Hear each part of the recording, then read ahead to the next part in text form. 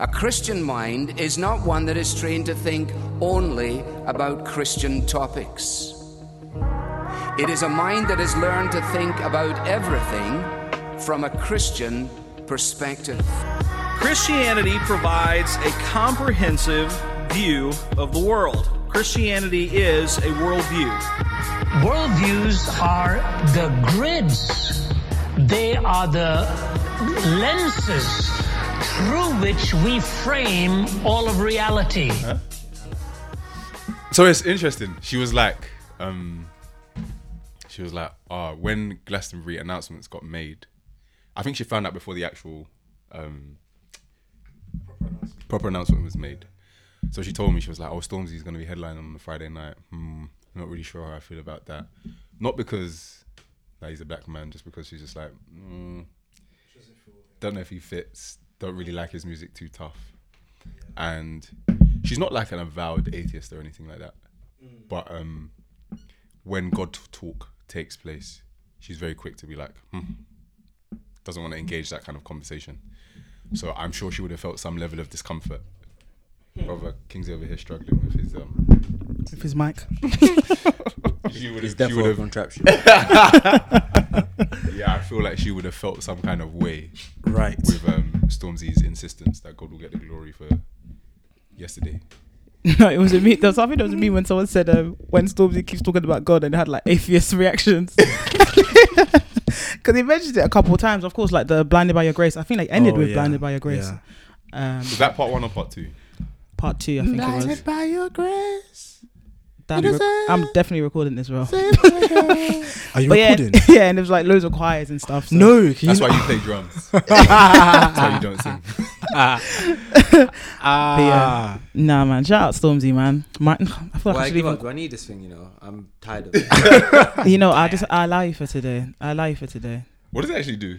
It just stops your and your S's. Okay. Yeah. Peas. So when someone says perhaps, so for example, I don't some have a preachers filter. need this in the. So when you hear perhaps, people are really screaming right now. Yeah. Got it. What are you saying though? Everybody good? I'm good, man. How you guys been? I'm chilling. It's really hot. Legit, guys, it is really hot and it's glorious. Is it the hottest day of today? So far this year. Right. We're hoping it gets topped before I fly out. You are bugging. You're so good. That is the goal. Do you know what the weather's like where you're going? Apparently it's really hot. They keep saying 100. No, that's too high. They definitely didn't say that. Not Fahrenheit. Fahrenheit, but that's still too high. I think they said something like 80s Fahrenheit. I don't know. I think that's like plus 30 degrees Celsius, I think. Which sounds amazing, but apparently it's really humid as well. So we'll see how the humidity pans out. But I'm looking forward to the plus 30 weather. Nah, I prefer autumn and early winter. Oh, facts. Oh, yo. That's when the water I even like comes spring. I like spring. Campbell Coke. Yeah, you know what? I love spring. Spring what is kind so of nice. self-hatred? I'm done. Yeah, it just gets too hot. Was it internalized hate? That's what I was trying to say. No, it just gets too hot. But people who have hay fever, I really feel for them. Like people are, eyes are burning. Your man's had me running through grass, face in grass this morning. Do you get hay during this fever? workout. Like, I'm not a terrible sufferer, but like, I mean, things might start flaring up, and I've got bites all over me. Mosquito bites. Yeah. What? I don't. Not mosquitoes. I don't know what. It's part of the training. Nah. Bite each other. The hay fever thing is real though. I feel it. Yeah, I don't have hay fever, but I have friends in there peak. Can you imagine trying to teach when you're like out here breaking down? I've got tears in my eyes and I'm like, and so carbon dioxide. It's the passion. They're like, sir, you're okay. And they're looking like, raw, it's just chemistry, chill. Relax. Oh my days. But everyone's good, yeah? Yeah, we're good. Cool. Before like we jump in, though, shout out Stormzy. That was like a monumental performance. Facts. I think it goes down in Black British cultural history. Facts. I think it's one of those things in maybe like 10, 20 plus years time we'll still be looking back on and referencing and saying that this was a significant movement in the sort of cultural landscape. So shout out Stormzy and his team. Yes. Michael Mario Wua Jr. Ghanaian king. I haven't even got the full name. No, there's a fuller name that I can't pronounce with the Ghanaian. I don't want people to fight me, but I just picked the key 4 ones that I usually hear. But fair. Yeah, shout out Stormzy. Yeah, so we're sitting down today, following our Black Berea Live Gospel for Black Millennials second show. First of all, start by saying thank you to everybody that came out to join us on the 15th of June. Yep. We loved sitting down, breaking down those 2 panel sessions with you. Thank you so much for the feedback that you gave us, for the engagement on the day, the follow-up tweets, messages that we've seen. Very, very encouraged by people's attendance, participation. We love you. Thank you so much for joining us that evening. How did you guys find... We'll start this way. How did you guys find the event itself? My guy, you're less toxic now, you know. What? he said we love you. Just rolled off his We love you guys. I'm so happy. No, we said guys. I didn't say I. We. Oh, okay. I'm joking. He's not joking. I thought it was a good event. I think leading up to it, I was very nervous, just because of the topics that we were going to be dealing with. It's a lot to unpack, and I think sometimes when people come to shows, there's a lot of excitement. It's our second show, it's sold out, and I was just very nervous in terms of just, I hope people go away understanding kind of our hearts, our desires, what we see. Churches should be mindful of things that do pertain to Black millennials. So I was very nervous, but as the show starts, you're like, okay, everyone's here, sound's working, food is here, like everyone's chilled. And no, I thought all in all it was a good, like, shout out Mike Omani, who came on the first panel, first time hearing him at length, and I thought he was a really good panelist. Shout out to Kende Omo Tayo as well. I Second almost said panel. Omo Yini, but that's Mike. I realize now how similar their last names are, just clocking it. You were on both panels. Oh yeah, he was, you know. Yeah. All-star. It was interesting. It was good. Definitely stretching in terms of like processing different people's thoughts and ideas and contributions. I hear that. Honestly, there was a point on that first panel. Kingsley did well to...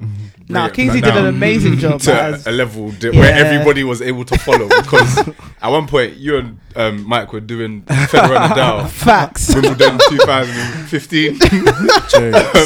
But it was good. It was really, really engaging. And shout out to him for joining us. Also, shout out to K&Day. And I guess shout out to people who had questions. Shout out to people who had audience contributions. Very, very thankful for the engagement with the topic. We got sent some extra questions during the event that unfortunately we didn't get to because of time. But we thought it would be good for us to all come, sit down, go through our thoughts on the event itself, and then get to some of those questions we weren't able to get to. Thank you guys for sending those in on the Slido, Curious Cat. We will be also looking at a couple of questions that weren't necessarily sent in relation to the event. But we'll use this as an opportunity to kind of like an AskBB, but we're dealing with some of the things that come from the event. So, might as well just kick it off. Question number 1. And I should say the questions are just read out how they were drafted. So this isn't us having our particular slant on them. So question number 1, we're going to go straight in. How should young Christians responsibly use their Christian liberty on social media? So let's use WhatsApp, let's use Instagram, Twitter, Facebook, Snapchat, whatever else you might have. How should young Christians use that wisely, responsibly? Are any of you on social media? But not really. Do you know what I mean? Like, I'm on it, but I'm not active really on it. Okay. So I think that kind of shapes my response to this question, and possibly one of the reasons why I'm not on social media heavy is because I'm trying to avoid some of the pitfalls and perils that you see on social media regularly. So I guess for me, when I'm thinking about, maybe take a minute and actually tell us some of the pitfalls and perils on social media. There's lots. What can I okay, so social media is one of those. Okay, maybe we will do particular ones. So say I'm on Twitter, and Twitter only allows you to tweet something like 280 characters or whatever. So it's very easy when there are topical conversations taking place between people for ideas, conversations to be misunderstood, people to be misrepresented, and those things descend into kind of further arguments, slander, libel, all of those kind of things. And I think we've said it before, but I've seen that particularly among Christians, people who are considered faithful believers. And that's one of the things that can be discouraging. So, I mean, that's one area. And also because people are posting their own personal content, there are things on there that may be, I was about to say not edible. That's definitely not the word I was looking for. Not edifying. I'm not trying to eat your tweet, but what I was going to say is not edifying. Yeah. So you can't control what everybody else is posting. And sometimes if you haven't curated your feed well, you will be getting stuff retweeted onto your timeline that you didn't expect to see. For sure. So even when it's what people like as well, I had to turn that setting off quick. I was like, brother. Yeah, you can turn it off. Yeah, there's a setting you can actually turn off, like what seeing other people's likes. Because I didn't sometimes it's good because you're like, oh, this is a really good tweet, or maybe when I just checked Twitter, there was a really helpful tweet. But I've seen I'm just like, okay, you're getting muted straight, like Wilding. Yeah, so social media is dangerous. Yeah, so I guess those are some of the pitfalls that you might encounter. I don't know if there's any others that you guys. I mean, of course, you think of things like Instagram and kind of finding your identity being shaped by your likes. Right. You know, it's all of the different things we've covered in the past of just really letting your identity be shaped by how many likes, retweets, engagement you get, and then also trying to think that it forms some sort of friendship when it doesn't always. I think social media does have its benefits. It does have its pluses in being able to engage with people, being able to share experiences, to learn, like all these different things. But there are a lot of things to be mindful of, especially for Christians, where there's a lot of like debate or disagreement, and you just see the worst of men. Who profess faith, like going back at each other, being unloving, like being very, it's a lot of snide comments. So I think you have to be wary of that. And I think sometimes when there's issues, especially amongst Christians, sometimes just take it offline, like give that person a call or meet up face to face, because there's just some issues that, like, there is a watching world, and we have to be mindful of our witnesses even in the midst of disagreement. What was the question again? Sorry. You know what's so crazy? Yep, Israel.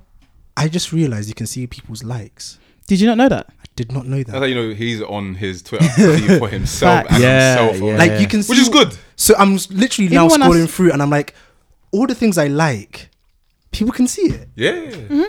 Not necessarily everything, but sometimes you might get so and so like this tweet. Yeah. Or I can go on your page and actually. I can actually go on your page. Yeah, but like we'll have tweets and replies. Yeah. Media and likes. Wait, hold on. So this conversation is very like Twitter heavy. It is very Twitter, which kind of perhaps speaks to the. I don't fact know that you guys on Facebook. Who's Facebook? Yeah, I don't have but Facebook. Twitter is more inclined. Facebook. The nature of Twitter is interaction. So it's interaction heavy, which means you're more inclined to have clashes and conflicts and things like that, which means that it's more susceptible to. I think some of those. Susceptible. You weren't meant to spot that. Oh, I actually noticed today, but you weren't meant to spot it. We were meant to move on and just continue. Insta, who's on Insta? A little bit, not heavy. Not what heavy. Other social media? Snapchat. Never. Snapchat is Rihanna said it's over. So when she said it's over, I stopped watching Snapchat. And then there's Facebook, Insta, Snapchat, Twitter. I'm slightly including WhatsApp. Really WhatsApp. You know, I don't think of WhatsApp as social media. Yeah, but I think incrically it is a bit social media. So with like the fact you can do video updates, videos, stories. Apart from your stories, I don't. Because there isn't much interaction apart from the person you're directly messaging. Group chats. Unless you're in a group chat. Okay. And group chats can that when you said it. Yeah, group chats. Fair. Wake up and there's like 300 messages in one group chat. So yeah, I guess avoiding pitfalls. What are your how do you think about reusing your social media responsibly? That was the question, right? Yeah. Be mindful of people's like consciences, things that they struggle with. So I'll just use like a blanket example, but if I was gonna after here go to the park, have a bit of Copperberg, sit down. I might not tweet that. I might be like off to the park, about to get, drink 1 or 2 bottles. Like those are things that I think you should be mindful of. So as much as you enjoy, and you're free to enjoy it as Christians, in a way that's not sinful, but being mindful of people that are weaker brethren. So I think about that necessarily sometimes in music. Like sometimes I want to tweet something or a song I really like, and I think, I don't know if I can. I don't want now someone's gonna think I'm now endorsing that artist and then like Mary, but this song, but what about the others? I'm like, please. I try and think of things like that. Fair enough. I have, so my 2 points are, one, I had a terrible experience with social media back like in 2012, 13. I'm in uni. get into a group chat, Cage a Stage. Facebook group, Cage Stage, yeah. And I can't remember what the topic was. So I got into the library. You know, I'm an early bird kind of like person, so I get into the library like at 7 a.m. or whatever. I've sat down, I've set up my desk, you know, all that stuff you do. While I'm having my breakfast, I'm like, let me just go on Facebook and entertain myself, get into a debate, spend the whole day. Like, I literally spent the whole day till 8 p.m. going back and forth in comments to someone. And after... Could never be me. person's like, oh, I have to log off and end it there. And I just stepped back and I was like, wow, I really, me, with my own fingers and my own conscience, I wasted my day arguing and I didn't convince anyone. From that day onwards, I didn't even from that day onwards, I've just been like, you know what? I will never entertain debates via social media. Yeah. I don't mind people making their arguments. So like you can. So basically, I will still make, if I want to, I'll make a point on Twitter or Facebook. Yeah. But if someone disagrees in the comment section, I won't respond. Right. Because I have never seen any fruit in that back and forthness on social media. And just I think my own bitter experience has meant I don't see any benefit for my own self. Right. Interesting. I prefer long form back and forth, which I think someone was saying that, you know, back in the days used to be people do books back and forth, which I think I would much rather prefer. So like, no, so, you know, new perspective on Paul, right? Right. N.T. Wright did his stuff.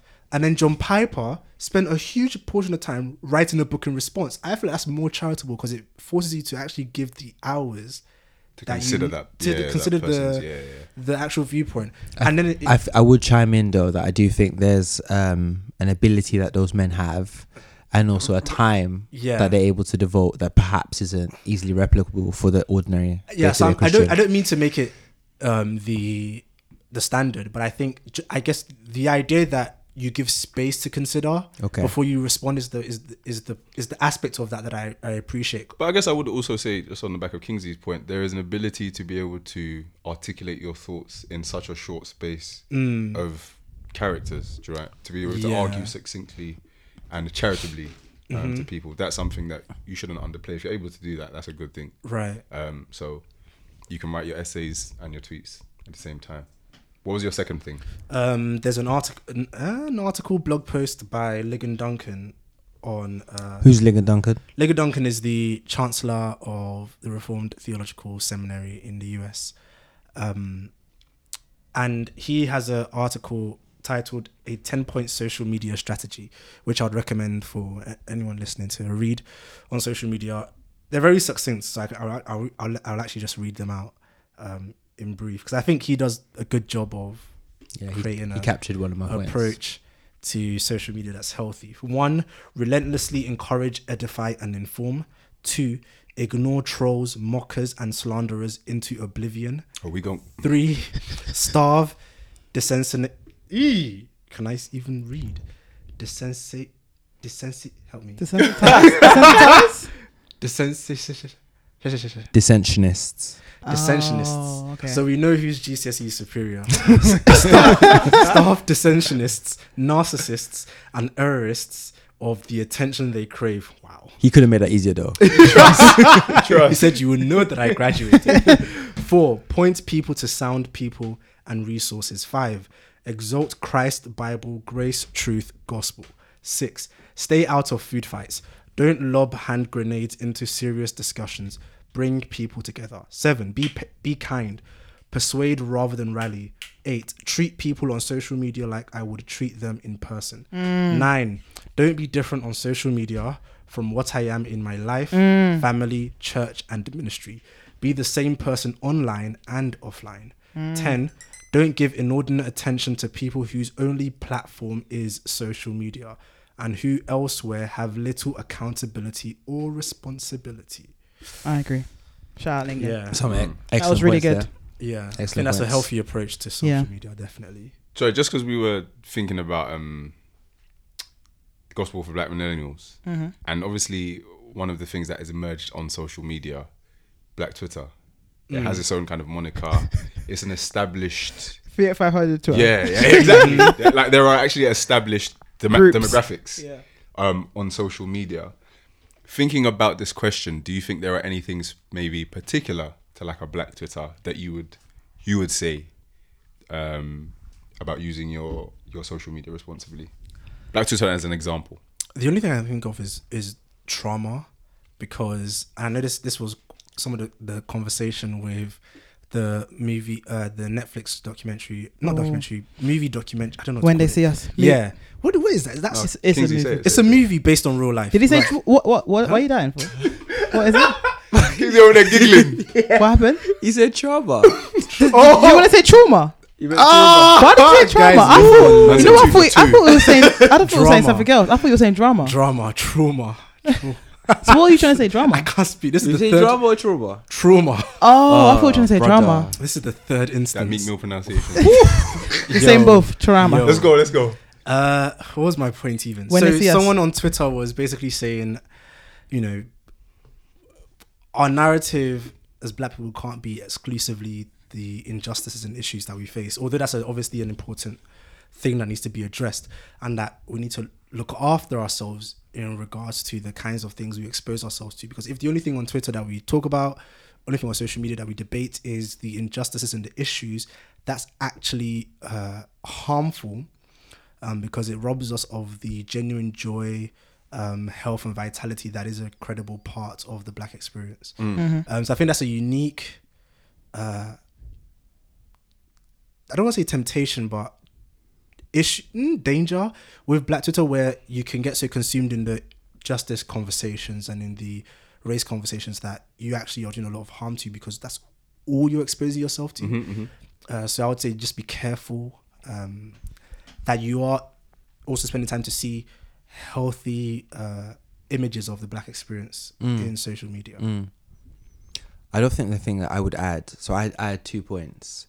So I'll do 3 really quickly. The one on particular to this point, but I think it's more for millennials as it is to black millennials, is I think in our generation, what we see often is different slants of things that have been historically taken place. So when we think about sort of things like the pride of life and so on, in our modern age, if we were contextualizing that language, one of the things we might focus on is clout. And we would use that as the language. Be careful not to be so concerned by clout, by popularity. And I'm always taken aback by understanding Christ's teaching in light of how our age, where there's a big importance around popularity, clout, having friends, being seen to be social, being everywhere all the time, being invited to everything. When you're thinking about social media, Christ says things like associate with the lowly. And like the more I reflect on that, when I'm thinking about my social media engagement, are you the type of person through your social media that gives the impression that there is only a certain class of people that can sit with you? Or are you the type of person that gives the indication that you are open to all? And again, that informs how you interact with people. So is the way I choose to interact with Mary on social media different to the way I choose to interact with Michaela on social media different, on the basis of my perceived view of Mary's worth because of her popularity, clout, etc., and it's different from Michaela. The 2 things I wanted to say prior to that is Ephesians, use of time. Israel hit the nail on the head, but again, social media is one of those things that it was created in such a way that you would want to spend all your time on it. Like the ideas around sort of dopamine and so on. The currency is attention. Yeah, precisely. And so you have to be careful that you don't use your time unwisely. So contrary to how Paul in Ephesians would have you use your time. And then the second thing, again, I think Ligon Duncan sort of said it in better words than I would say it. But I would say when you are interacting on social media, be careful to ensure that whatever words you put out are words you would be comfortable putting out if you were one-to-one with the person that you're interacting with. If you are able to do that, I mean, in some cases, maybe you shouldn't be comfortable in person saying those things. That's an aside. I ask me that all the time. I'm taking the office. I'm like, fair enough. Yeah, but like if you are on social media, just be aware that you're not having a contradictory who you are in person in terms of interacting with someone, and who you are on social media in terms of interacting with someone. So watch the clapbacks. Be careful of that. Be careful. Snarky, Be careful with that, and also be aware that when you're reading something, you can't read for tone. Yeah. So also be careful with that as well. Yeah. And that can be something that can be quite sort of like insight difficulties and challenges. Okay. Cool. Next question. Next question. We're 25 minutes in, so we might need to move with pace if we're trying to get through some of these other questions. We might not get through all of these, Okay, during the live show, someone said that you cannot believe the prosperity gospel and be saved. But if you don't know a person's heart, how can you say this? Who said that? So that's a reference. Oh, I'm slow today. Wow. Oh, it was you that said that? No. I know what Mary was getting at. Sorry, Yeah, I just. Let me drop my drink. That took me way longer than it should have. Yeah. So how will we respond? How can you? So I would. There are actually two answers to this question, which is weird, and it depends on how we read the first statement of the person said. You can't be saved if you believe in the prosperity gospel. Mm-hmm. So the first answer to the question is that argument is based not on interaction, but on logical steps of theological ideas. That the very nature or premise of the prosperity gospel is not in line with the gospel that you find in the scriptures, and therefore, if you believe that, what you are not believing the gospel that's in the scriptures. So, the line of logic is that's a different gospel.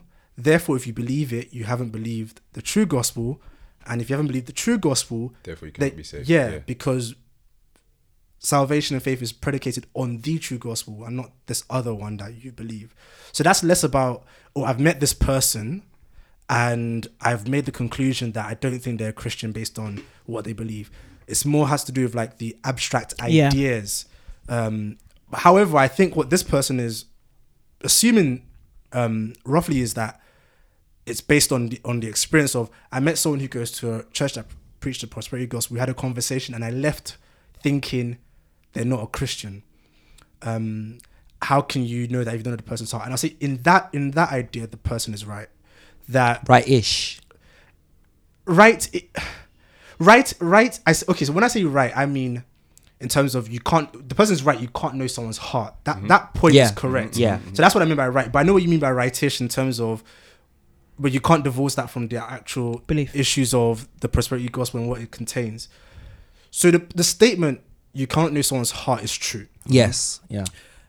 However, when someone outlines what they believe, based on how it's that can outlined, be indicative. You can make indications. Yeah. So you can say, for example, and I'm using a basic example just to prove the point. If a Muslim comes to me and says, "I do not believe Jesus Christ was the one who actually died on the cross. It was Judas Iscariot. The resurrection never happened." I could say, "Well, you're not a Christian." Precisely. So that's not me judging their heart. That's what me following their logical steps that they've outlined to me and saying, based on that, you don't actually match up to what the historic Christian church has always stated. Yeah. I don't even know what to add after that. I think that's quite comprehensive. Yeah, Mary, did you want to add anything? No, I agree with you totally, Israel. I think you hit the nail on the head. Are there more subtle versions of the prosperity gospel that we need to be wary of? And I think that question is asked in light of the sort of more exuberant versions where you go to a church congregation and it's pray for your breakthrough because you're going to get this amount of money, etc., etc. Seed this, you'll get this amount of money. So are there? Yeah, there was other forms. I think Costi Hinn, who's Benny Hinn's nephew, has this book about I can't remember the title, but it's something about the prosperity gospel. I feel so bad I can't remember the title. But one of the things he said is sometimes when we think about the prosperity gospel, we think of it in terms of like private jets, Lamborghinis, Benz, like all those things. It's very extreme. And I think sometimes he says like the subtle versions of the prosperity gospel is just not having an adequate view of suffering. So just thinking that you're never going to go through any issues. Oh, thank you, Kingsley. The book is called God, Greed and the Prosperity Gospel, How Truth Overwhelmed a Life Built on Lies by Costi Hinn. It's actually not out. It's out in August. Yeah, because that was one of the books I wanted to give out, but it's not out. But good book. I haven't read it, but it's coming out in August. Good book. That is not how we usually do our book reviews. When it comes out, we'll review it formally. But just not believing that you're going to go through any sort of suffering, that there won't be any issues in your life. And I think a lot of times that was something that I always thought of, like growing up, thinking like, oh, I don't have any issues, I don't have any problems, and actually framing that in a way of like, oh, God's gonna keep me. He's never gonna. He wouldn't want to make me see pain. Like, why would he want me to lose people or have suffering or be a long spell in sadness and all those just different things? And I think those are the subtle things that sometimes we believe. And even when you speak to people who are going through suffering, one of their kind of accusations against God can be, but I'm his child. Like, why would he do that to me? And it's like, have you believed the subtle version of the prosperity gospel? So that's one of the things I would say. Dami, are there any that you can think of? Other subtle variations of the prosperity gospel. None come to mind immediately. I'm just trying to think through some of the things that I've heard previously. And I guess just in dealing with the prosperity gospel, one of the fundamental issues that I find is that it really robs God of his glory in the true gospel of salvation being about Christ coming into the world to save sinners. And instead it makes you think that God sent his son into the world to improve your material life or your physical life, to the extent that how your sin is dealt with is a secondary issue. And that's a really distorted view of what the scriptures teach about God's purpose in sending Christ into the world. Amen to that. Final thought from me before we move on to the next question is, I think going towards what we're thinking about with regards to black millennials, we are coming into a generation where there's a lot of social mobility, and one of the gospels we can believe is the gospel of the mortgage, the marriage, and the children, and having that sort of like life in that sense. So it's not flagrant, but it is something that we can believe, and we can be missing the focus. So those things are good things, those things are not wrong things, those things are things that God can gift, and they're not sinful at all. But if our focus shifts away from who God is, what God has done in the gospel, and we prize those things above, then we're again moving towards a desire for prosperity and not the God of prosperity. Next question. My phone's gonna die soon, you know. Ooh. Are there things prosperity churches like SPAC do well that the church generally ignores? The questioner here is assuming that SPAC Nation falls into their definition of prosperity churches. So are there things that prosperity churches do well that the church ignores, doesn't do well?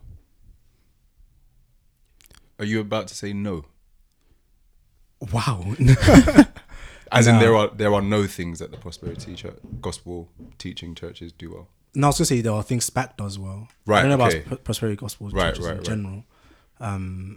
So I know SPAC's work in terms of social justice, social action, especially in dealing with gang violence and drug use and things like that, has been exceptional. I think in all serious terms they've done, and I mean they know it and they state it very clearly, and it's visible for everyone to see, from Christians to even the government and those who are in that sectoral industry. It's clear to see that they do a huge amount of work, and they do it well in terms of being able to really draw people out of that lifestyle and into spaces of entrepreneurship and financial independence, which I think says a lot and is something that other churches should be looking at and learning from. Because I'll just say, sorry to cut you off, that was one of the quite remarkable things that I think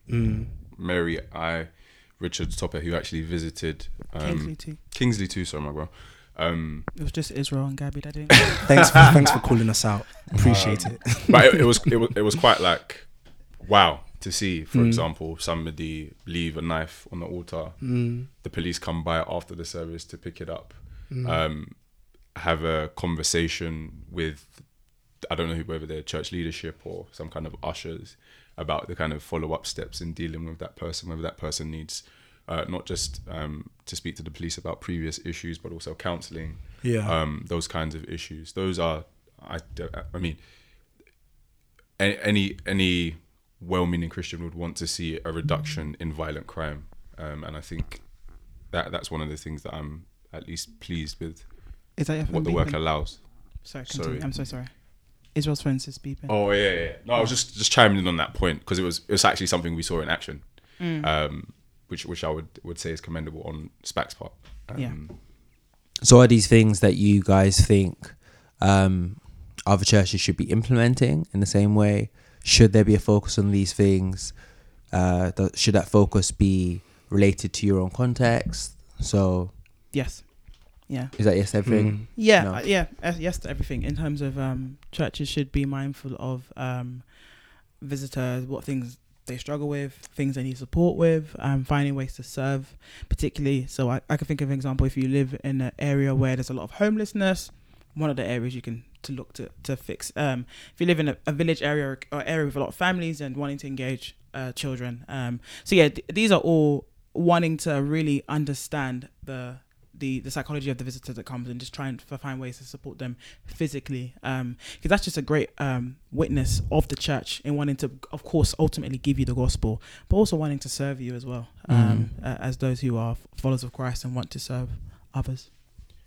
Yeah, I think it was a question that I actually asked on the second panel.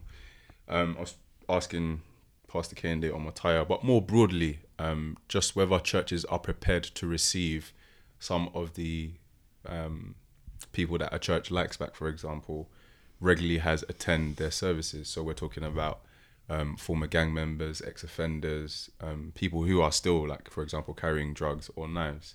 How well are, I think the term I phrased was conservative churches prepared to receive these people? And one of the really interesting points that I think Israel raised was that there are churches now who are establishing kind of like counselling and trauma kind of therapy teams to be able to deal with some of the issues that young men, young women from those backgrounds are facing. And if we could have more of that kind of thoughtful concern as to how to deal with those issues for the people we are trying to evangelize to, that would definitely be welcome. And again, like Mary said, an effective witness to the church's concern for the wider community as well as its own congregants. I know. So yes, approaching and being mindful of the wider social issues that people bring with them to the churches, I think it's crucially important. And I think it's kind of like a rebuke to the historical approach that evangelicalism has taken in terms of reducing it to just a matter of giving them some information about Jesus Christ, about the Bible, and then expecting them to receive it. Because what evangelicalism being majority, and this is I think across the West, being mainly a middle class reality, means that people who enter an evangelical church typically come from a well-off background, and so they have a social network and social dynamic that allows them to receive the gospel in a much more easier way, because they don't have these other concerns that readily captivate their minds. Whereas someone who's coming from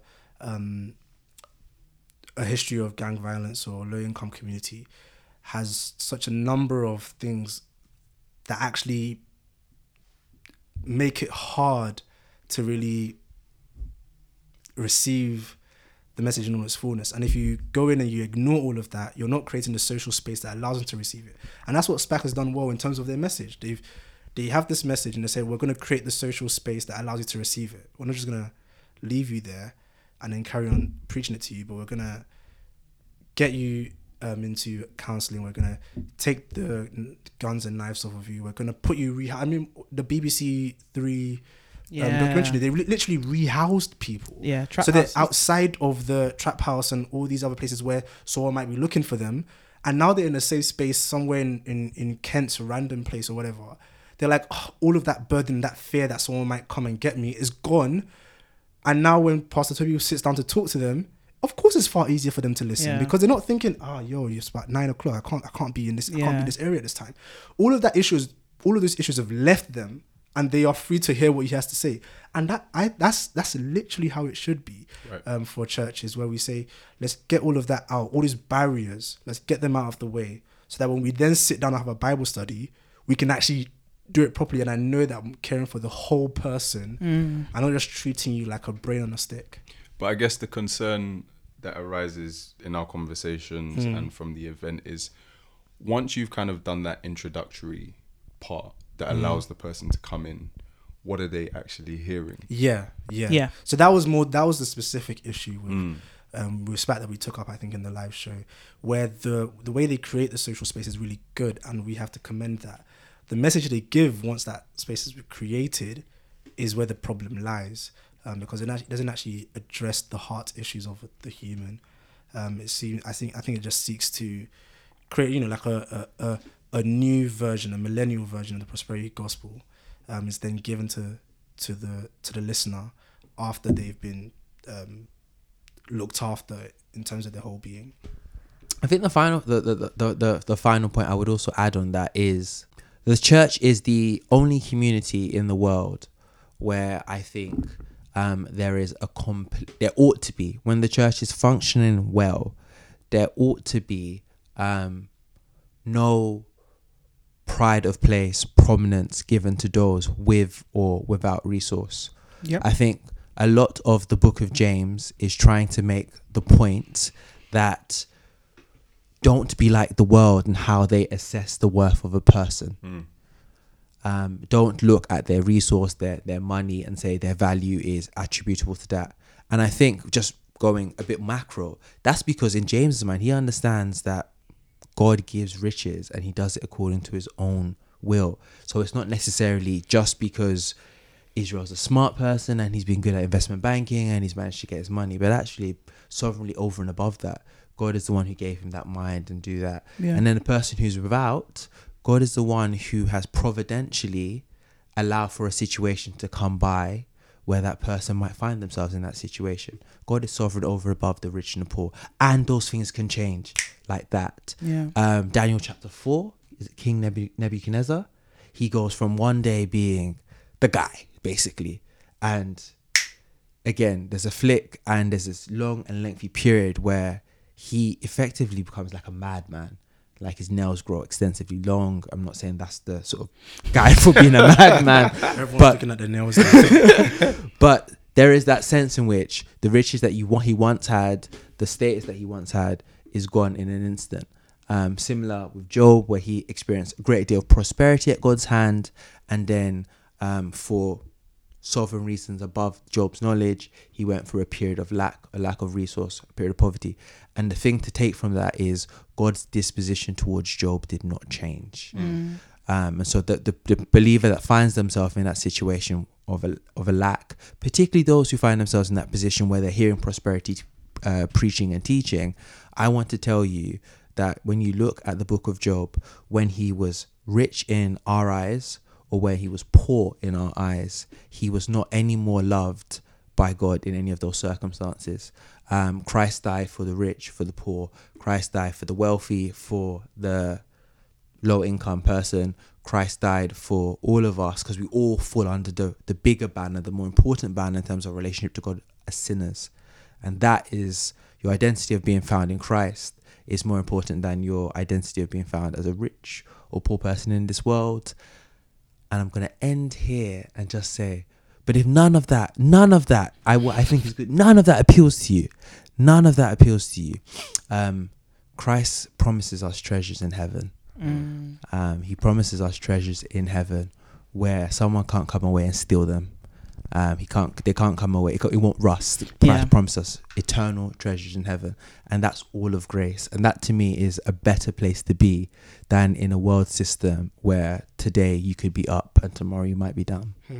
Yeah, and I think it. I can't remember the question, but I think eradication of poverty, I think, does really challenge the church, especially the millennial church. When we talk about like social mobility, a lot of us are earning money, and how given are we to the church? How are we supporting those who are not well off? I always think of Proverbs 3. I think it's something. Someone asks you for money, like don't say, come back, I'll give it to you later. Like give it to you, but give it to them while you have it. So it's like, how are we stewarding our money? Is it because we've been poor in our saving or in spending money, that when people are poor we actually have no money to give them anymore? And this is just things that churches should be mindful of in terms of wanting the way we give in a way that we can support brethren. I think of the early church when they sold their possessions to support the work of the gospel, to support each other.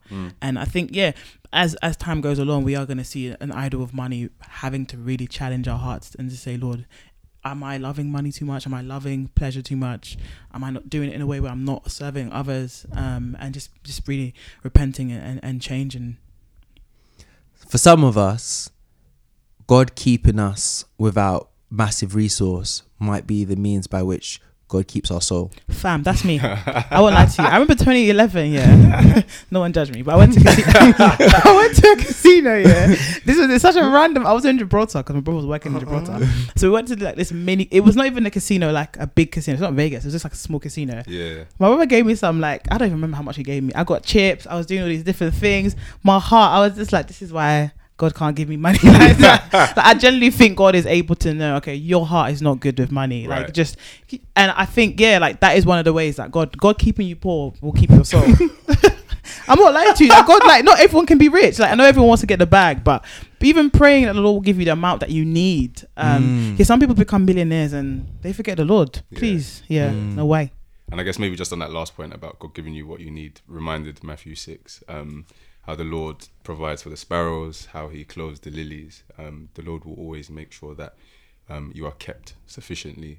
So do not be anxious about tomorrow in that sense. Yeah. Or about where your wealth is coming from. Quick question to you guys.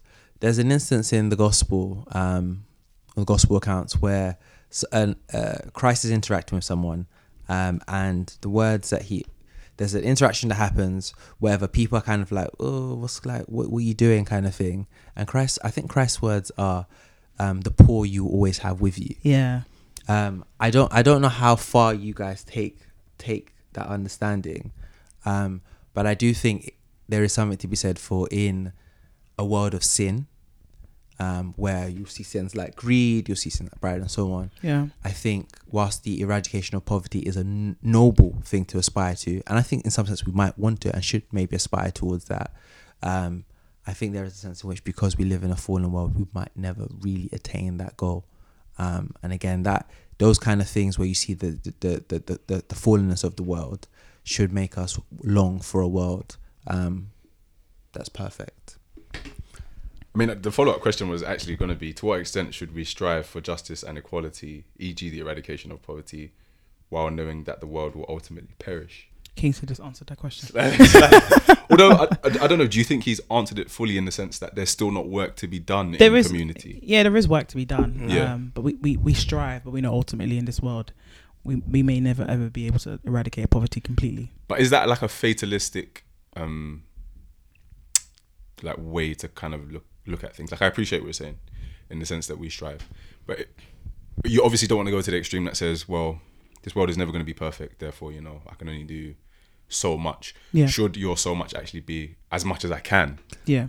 I think Mary's words are good, and I think the emphasis is important. Mary says strive, and that is more than simply doing something that you can. That's doing what is in your ability to do. Is pushing yourself, is stretching yourself. Yeah. It's in that sense being rich in good works. Yeah. And I think it's an important thing that we note that when Paul is talking in Titus, he says one of the reasons for which Christ died is that the people of God will be zealous for good works. Yeah. And that can be according to your gift. If you're like really disposed, you have a heart towards social mobility and all these kind of things, in your church setting or outside of your church setting, really giving yourself to that work, to doing good works in that way.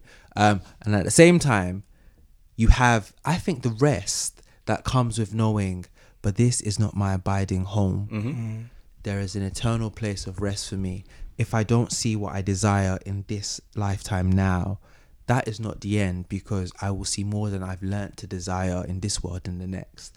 And I think that's where I think sometimes, if you don't have that perspective when you're trying to deal with some of these social issues or otherwise, you can get to a stage of big frustration, because it always has to be done instantly, has to be done now, it has to be done in my lifetime, I have to be that person. But if you have a sort of a longer term eschatological perspective, I think it gives you a freedom to work hard for the Lord, but not to work with a heart that is saying, Lord, and if you don't do this thing now in my time, then I'm going to grow cold towards you. There was I didn't read it extensively, a PhD thesis by someone either from Durham or St. Andrews on international development as the modern eschatology. And basically the idea being that in an age where we've removed God and tried to create a purely secular realm, international development politics has become our new heavens and new earth. Right. So everything has to be realized now, because we know there is nothing beyond this world. Once we die, that's it. And so our salvation is reduced to how much can we improve society, and that's our only hope. And so obviously naturally that leads to a frustration when you don't see as much progress being made as you would like, because you think, well, if we don't make the progress, then there is no salvation, we have to realize the new heavens and new earth. And if we don't do that through the developments we have in society, then ultimately we are creating a hell on earth right now. To add to your point, there were two other things I wanted to add. I'm trying to remember the second one now. Oh snap! First one was, I remember it. The first one was in adding to the comments that Kingsley made about Jesus Christ saying that, the poor will always be among you. That quote is actually, or not that quote, those words from Jesus Christ are allusions to Deuteronomy 15, where God, Jesus Christ, we read in Deuteronomy 15 in verse 11, for they will never cease to be poor in the land. Therefore I command you, you shall open wide your hand to your brother, to the needy and to the poor in your land. And what is interesting is that the whole Deuteronomy 15, the entire chapter is really talking about the posture that the Israelites should take to the poor in the community, and to sort of the needs that people have around them. And the very motivation for a posture of generosity and charity is the fact that there will always be poor people present. Right. So there will always be work to be done. And so there's this tension that now exists. One, we will never completely eradicate poverty in our lifetime, because there will always be the poor in the land. That statement is a factual statement made about the reality of the situation. However, it pushes against the temptation that you mentioned, Dami, about then developing the attitude of why bother, because then God says, no, that shouldn't be a reason to move away and say, oh, because poor people will always be here, there's no point trying.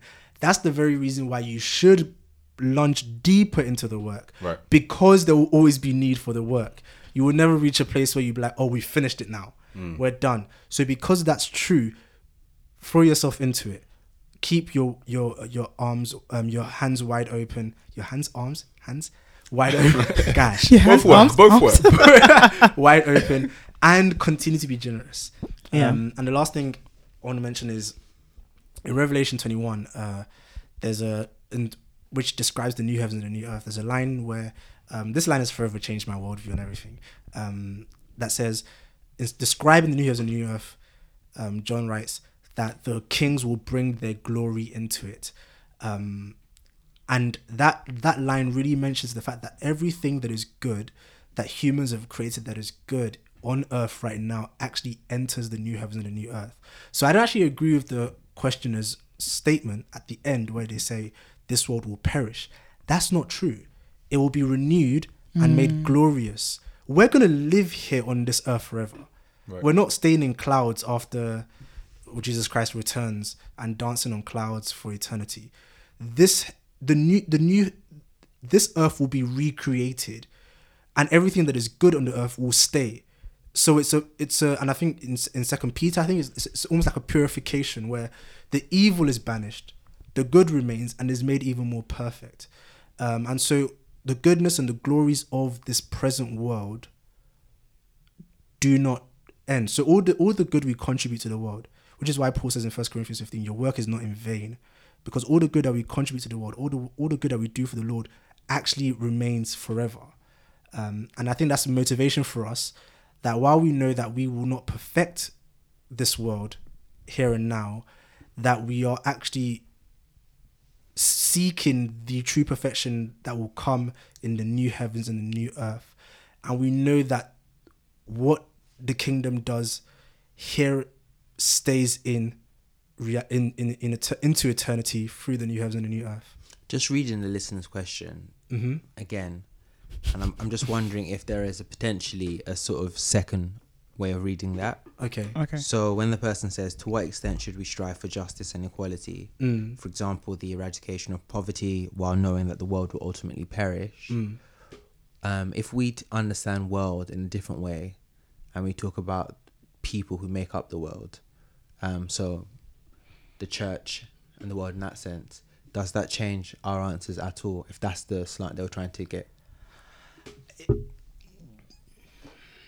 It changes the way I would answer the question, because then I would still disagree, but at a different point. So if perishing in terms of like people going to hell and so on, you mean? Yeah. Then if that's how they understand it changes the way I would answer, but then I would point to, I think, instead to the idea that while that may be true, those humans here on earth are image bearers, and so we don't adjudicate the worth of someone's needs based on their eternal destination, which we don't know at this stage. We adjudicate based on the present true reality of who they are right now as image bearers. And so we know that not only are we called to generosity and to justice and to good works by God, but that these people are worthy of dignity and respect and are worthy of our pursuit for their justice and their equitable status in society, just for who they are in and of themselves, irrespective of what happens to them post this life that they live here on earth. So I would respond at that angle if we read it that way. But that's a good point. I didn't pick up on that reading it like that. Yeah. Do you clock the legal term equitable rather than equal? Do you think that adds anything? No, I say equitable because that's what Israel said. But I guess because one of the charges that is laid at, perhaps we may actually come into this conversation later, is the fact that people are pining for everybody having the same stuff, which, if you listen to some circles, is cultural Marxism. Subtweet. which is not necessarily what is being advocated for when you say equitable. Rather, I think that is just a reflection of resources being shared to the extent that people's needs are met for, as opposed to everybody having the same things. Yeah. And the Bible, in the Old Testament, you do find unequal treatment of people based on their needs. That, I think, Proverbs 31, the king is told to speak up for the poor, but not to speak up for everyone, because some people can speak up for themselves. People with money can really make their voices heard. But the person who's the orphan can't make their voices heard. And actually, there should be unequal treatment in the sense that because of the difference in needs, you will give things to certain people that you wouldn't give to others. And just for those who are saying cultural Marxist, I would say, hey, John Calvin says pretty much the same thing. In his commentary on Romans 13, which I had to do my dissertation on, so I'm speaking from, I think, a sensible degree of... You go, Israel. You toot your horn. He points out in the civil magistrates and their work of justice that they should give unequal amount of time to the poor and destitute. And he uses those particular words, that God requires the civil magistrates and the government to essentially have a higher degree of welfare within their political philosophy, because their job is to protect their citizens. And they should recognize that some people need more protection than others based on the fact that some are more vulnerable and more exposed than other people. Yeah. Comprehensive. Calvin's the guy. I start quoting Calvin now when people are like, that's just Marxism. I'm like, yeah. So Calvin before Marxism was even born, before his grandparents were even born, was he a Marxist? Why did I put the accent like I don't know. I don't know. It would have not usually for you as well. Yeah. I know. Not really used to that one, are we? Yeah. You're not going to continue that in the US, are you? Didn't think so. It might go down well in the US. They would love. Anyway, let me stop. Alright, we got a couple more questions. How should young Christians serve and fellowship with one another, especially in a cultural climate that is becoming more individualistic and unsociable? What's the first part? How should young Christians serve and fellowship with one another, especially in a cultural climate that is becoming more individualistic and unsociable?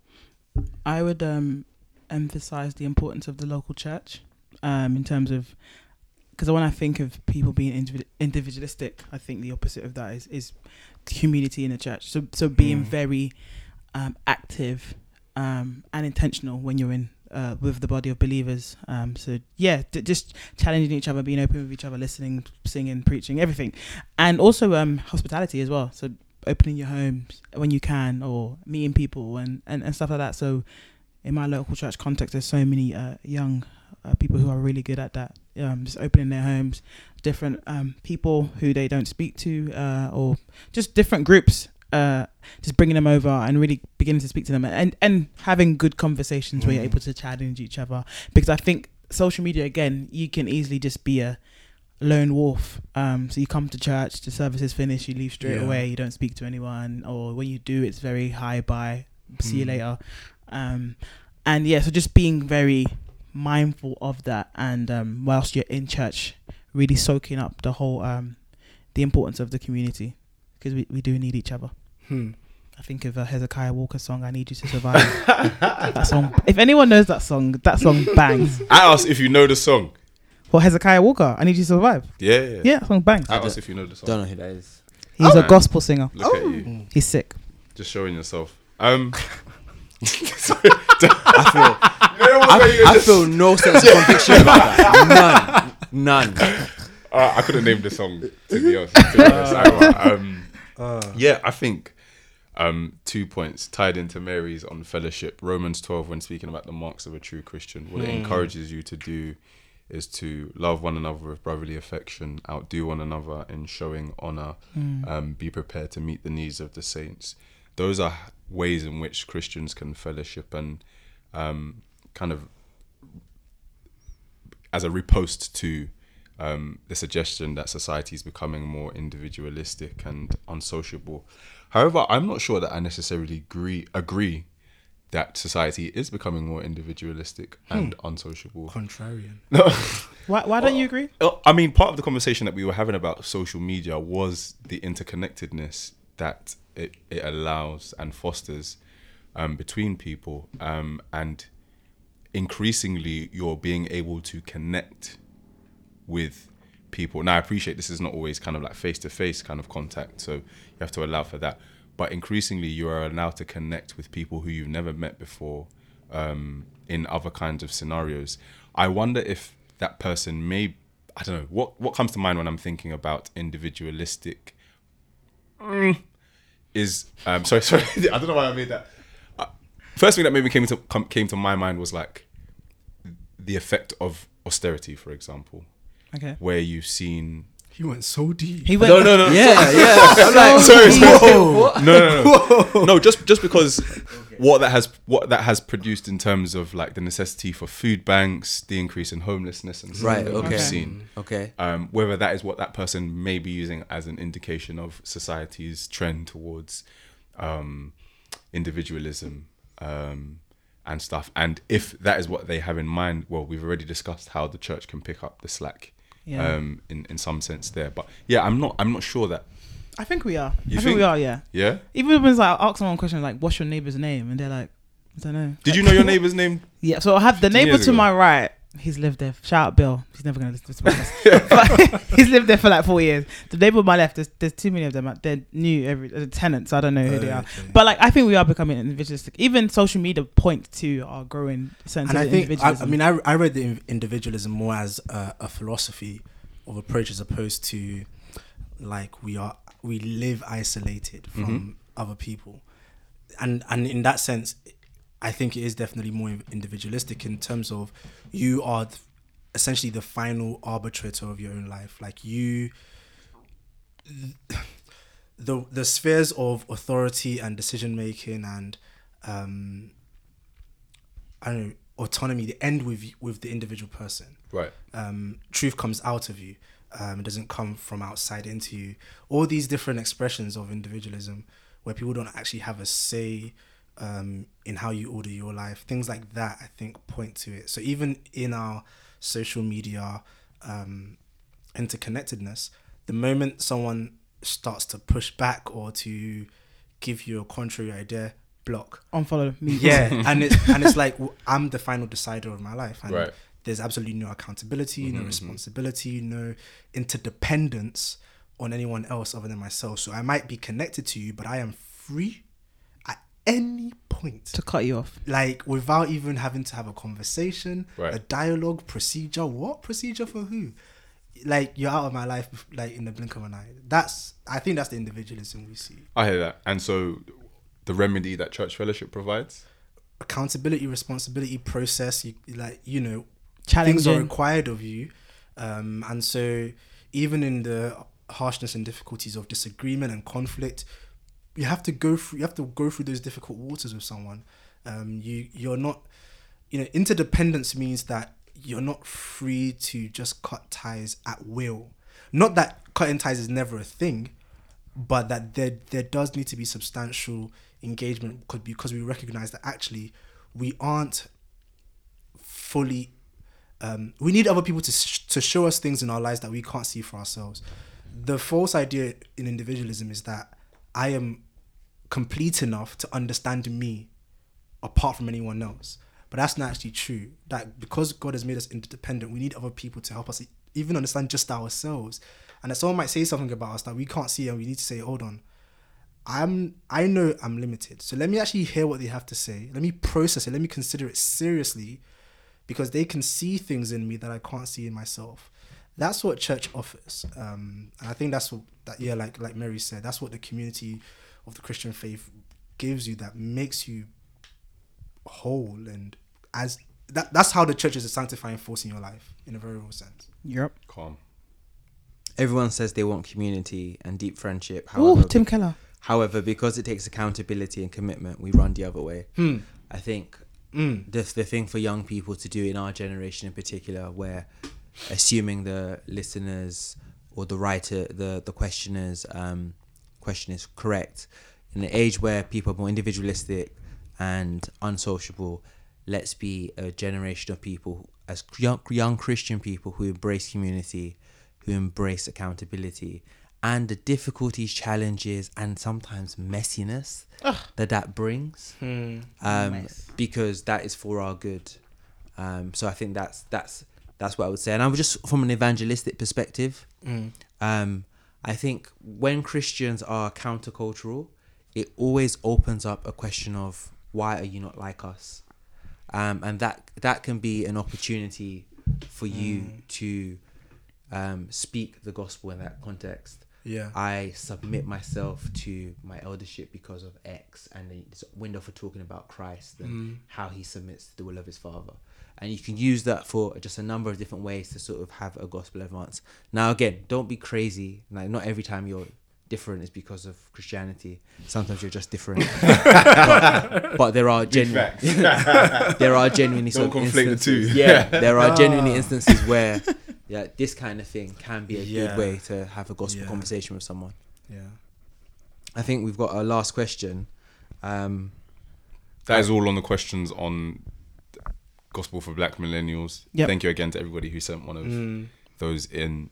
Let us know your thoughts on the stuff that we've discussed. Please also continue to send us in more questions on the Curious Cat. Is the Slido still running? No. Nah. That was an event thing only. Yeah. But yeah, please continue to send us your questions. We are almost finished. almost finished your podcast. Wow, question. Oh no. Oh, sorry. Yeah, question. Almost finished the walk. Okay. This podcast. Yeah. I'm not sure that all of us will speak on this particular question, but it's been requested, and so. Who requested it? Wait, we should shout out. Should we give context? Yeah, we will. Okay. So there was a tweet that was sent out recently by a prominent Christian theologian, apologist, and I think elder. Yeah, he's an elder. On a particular subject. I'm going to read the tweet, so we're expressing the tweet in his terminology that he was happy to use. Which is more likely to be the central cause for the fact that black women are 3.5 times more likely to kill their unborn children? Answer 1, fundamentally rebellious sexual ethics and fatherlessness and sexual license. Or answer 2, slavery from 160 years ago. That was a tweet. Someone has asked us for our reflections on that, and I think I'll pan firstly to Israel, and if Dami and Mary want to chime in, they can, but I think I'm happy for Israel to speak on my behalf. So yes, this tweet was made, I think it was this week. This week. Last week Sunday. Last week Saturday. Yes, that makes sense. Yeah. 22nd of June. And it got a lot of heat. I'm going to start by saying fundamentally disagree with the tweet, and really disappointed in it. I think in and of itself, the tweet is racist, and I'm going all the way there. I'm going to explain why. Israel's comments do not reflect. Well, as in, so when I said in and of itself, I said in and of itself because I don't want to get distracted, because I know. So when this thing blew up, a lot of.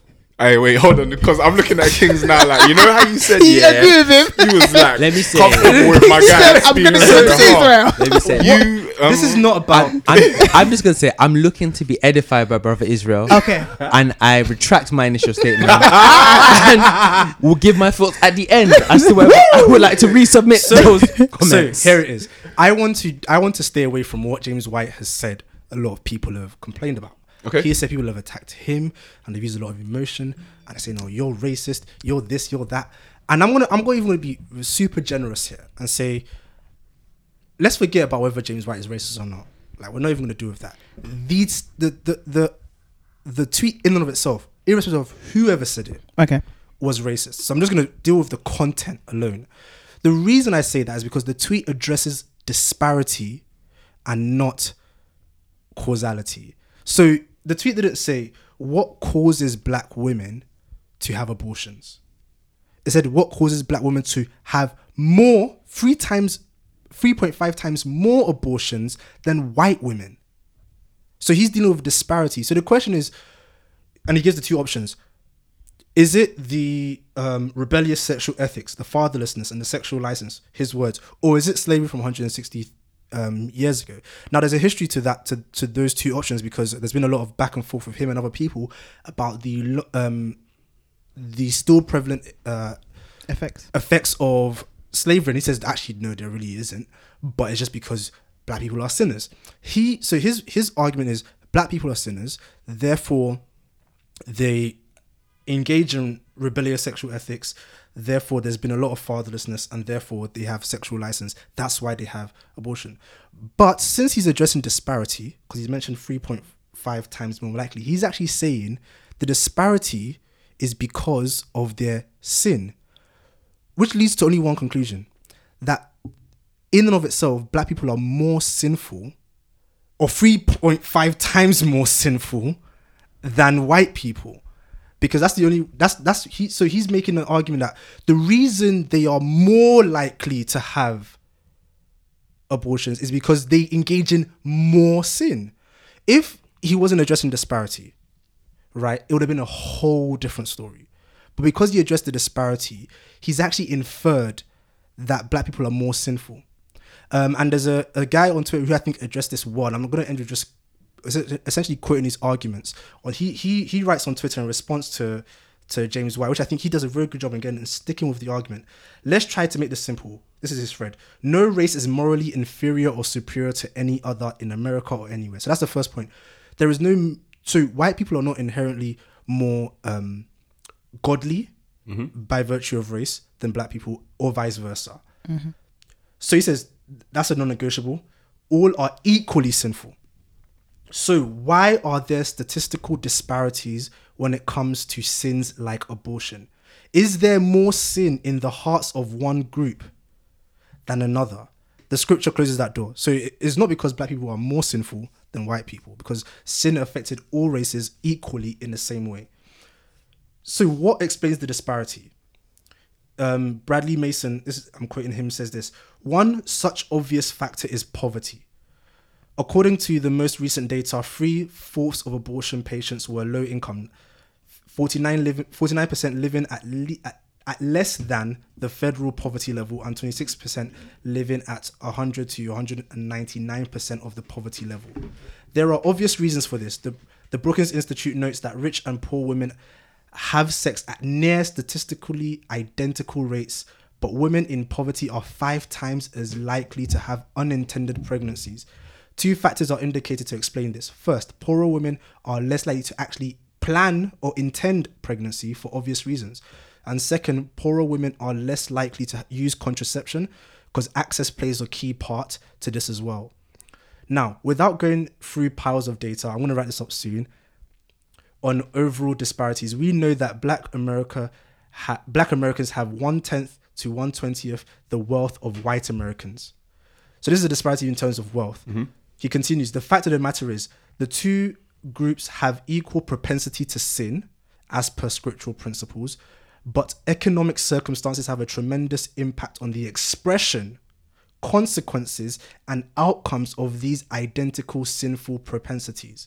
So, and here I'm going to stop quoting here and just make the simple point is that if statistically white America is more rich than Black America, and both engage in the sin of sexual license just as equally, those who have the economic access to restrain their sin from being evidenced physically and publicly will appear to be more contained than those who are poor. Right. The simple fact is a rich white girl in suburbia America who's engaging in just as much sexual license as the poor Black person in that same city has the money to afford contraception, to pay for the morning after pill, to all these other forms of contraception that actually mean that the pregnancy doesn't happen in the first place, whereas the person who is in urban city center America who's poor doesn't have those means to restrain the visible evidence of the same sin. Right. And we know this already in terms of drugs.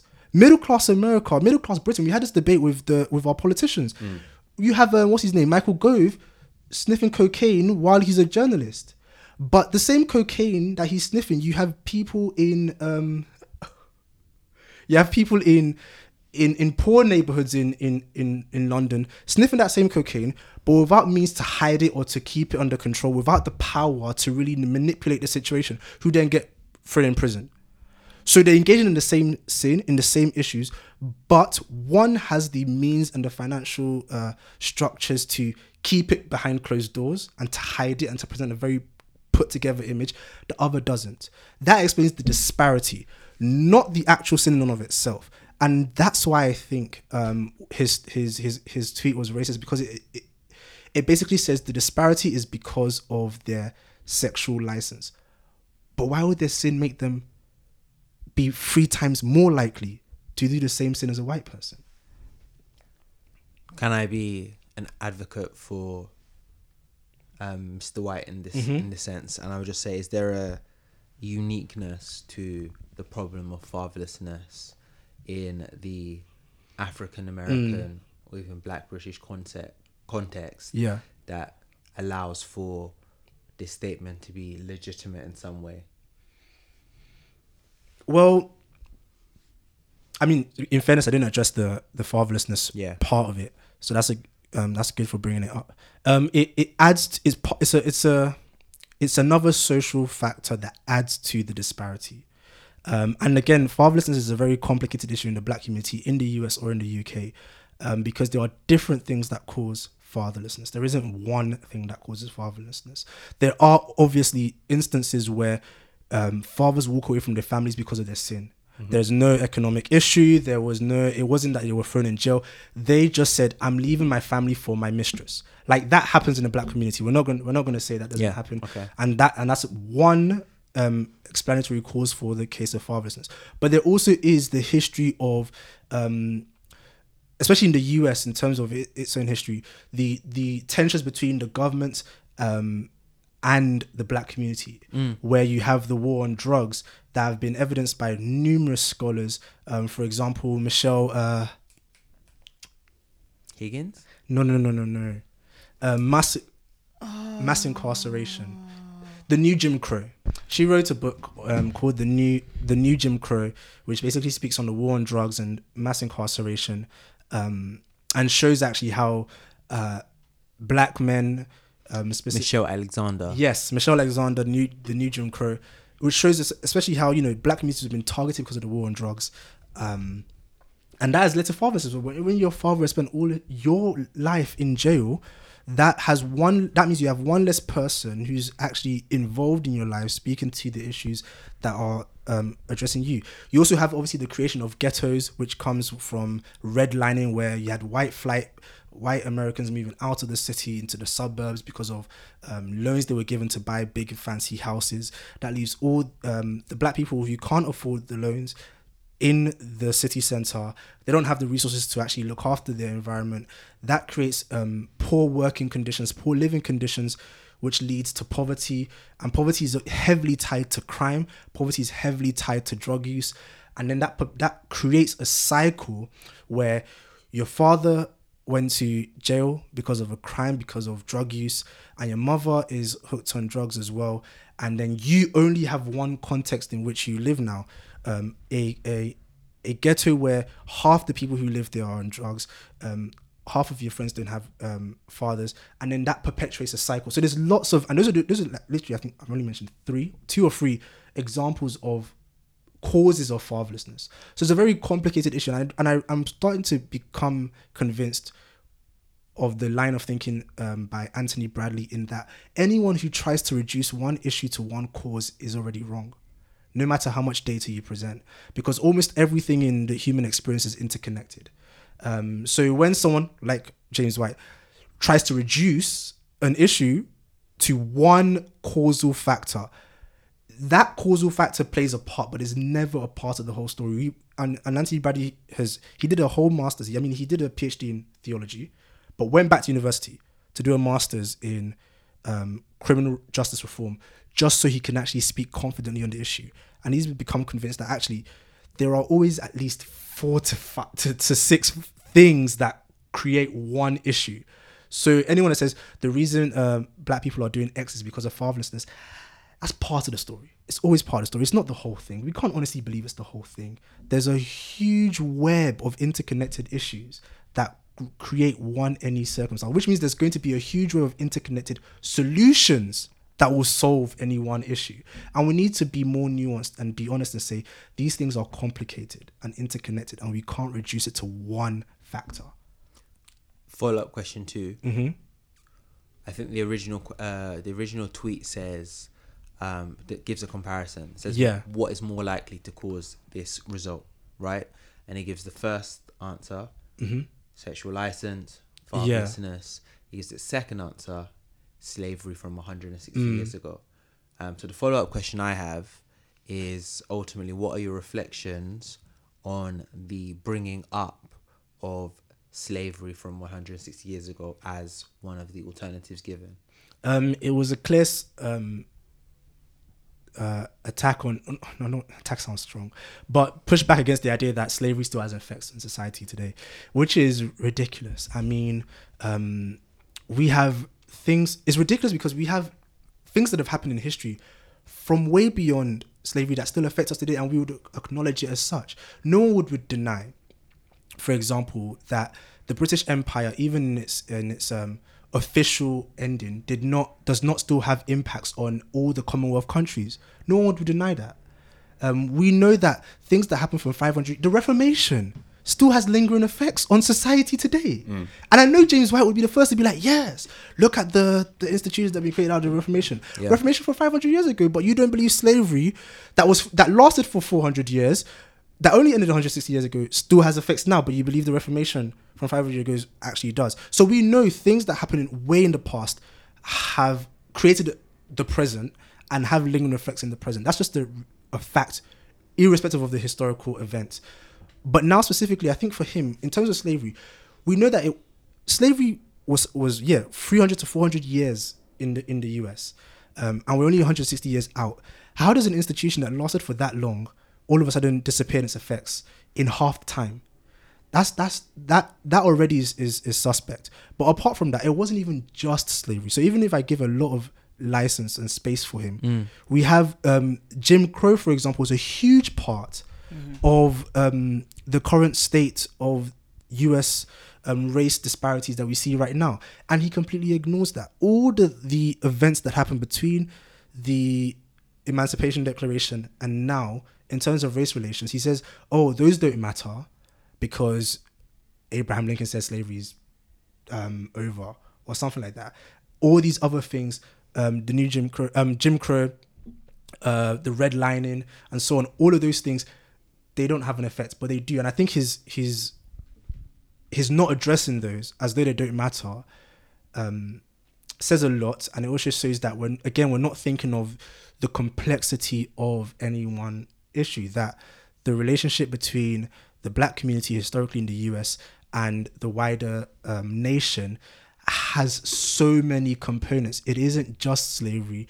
As significant as slavery was, there are so many other things that happened and connect to that mean that there are still issues in the US now. Are there any reflections from anyone else after what I think was a very comprehensive answer from Israel? I'm good. I'm tired. Yeah, I'm good. In what respects? Okay, so I'm not necessarily going to deal too much with the two. I think Israel has done that quite thoroughly. I think one of the unfortunate things about the fallout from this debacle is just the way that the interactions again have taken place. And I listened to a follow-up a follow-up show that he did on his platform, and one of the suggestions arising from James White's talk was that he was only getting pilloried by the mob, and that the people who were responding to this tweet were susceptible to groupthink and hadn't thought through the issues and could not be exposed to the facts if they were to hold opposing views. I think an unfortunate way in which James White perhaps communicates, or even in which these discussions take place, is that, as we've said previously on like social media, what they don't allow for is nuance. And some of his interactions have demonstrated to me that he hasn't actually seen some of the people who have dealt with his opinions charitably, have tried to understand the ways in which he's portrayed them. I mean, I read a fantastic response, I think, from Jasmine Holmes. Yeah, shout out Jasmine. And I was just thinking, how could you read what she said, if you indeed did read it, and think this is part of mob mentality? That's somebody who's speaking to the fact that this has issues for her presently, in the fact that her family has been affected by fatherlessness, etc. And so one of the ways in which her and her husband are working towards reducing it's a big enough issue for them that her husband and her are now working towards helping to eradicate some of those issues. And I think the lack of sensitivity sometimes displayed in those interactions, or the appraisal of people's responses, is unbecoming of somebody who I would suggest of James White's stature. I'll leave it there. No comments from me. I think it's unfortunate the way characters have been attacked in this whole debacle, and especially black women. because, and like you said, Jasmine Holmes is one of them. There's been many black women who've pointed to the amount of work they are doing, because they feel and see the issues in the black community in a way I don't think James White does, and they don't just sit there and look at it, but they're actually being very involved and engaged. And I think to look at them and just to say all you are merely is a mob susceptible to groupthink, like they don't have a stake in the matter, is disheartening and literally, I mean, the lightest words, unfortunate, because that shows a lack of concern to even take up your own words. So he is complaining about people attacking his character, his posture, and then attacks people's posture and character. And in fairness, it's happened in back and forth, absolutely. Yeah. But I think, his own words should be taken seriously, in that people genuinely disagree, and that there needs to be a holistic approach to addressing the issues, and not simply trying to slander people's characters because of disagreement. And I would just say the last thing I would say on that is, none of this is to say that he cannot speak to these issues. Nobody that I've read, at least in the responses to that tweet, was suggesting, hold on, let me just, I didn't read anybody that said, James White, you cannot speak to this because you're a white man who does no work in the black community. I think that kind of response is an unhelpful response and an unbiblical response. Yeah. You want gospel-minded folks to speak to these kinds of issues. However, you also want them to speak with sensibility, gospel truth, with understanding, compassion, such that even if what you are presenting goes against what you consider a grain, you're doing so in a way that is winsome to people. So the gospel is not compromised by your character. I'll close there. That's good. That's good. I think that's a good point to end the podcast. But yeah, thank you so much, guys, for listening, for getting to the end. I hope you found the question and answers helpful. And just to reiterate that point that Dami made earlier, do ask us more questions in our Curious Cat, or if you know us personally, in messages, on Twitter, on Facebook, and again, on Instagram. Follow us on all those pages as well. Like our stuff, comment, subscribe, and to the extent that you think we've been useful, share with those around you as well. But thank you for listening. This is Black Bria. Skrilla. It was good, guys. I enjoyed it. Yeah.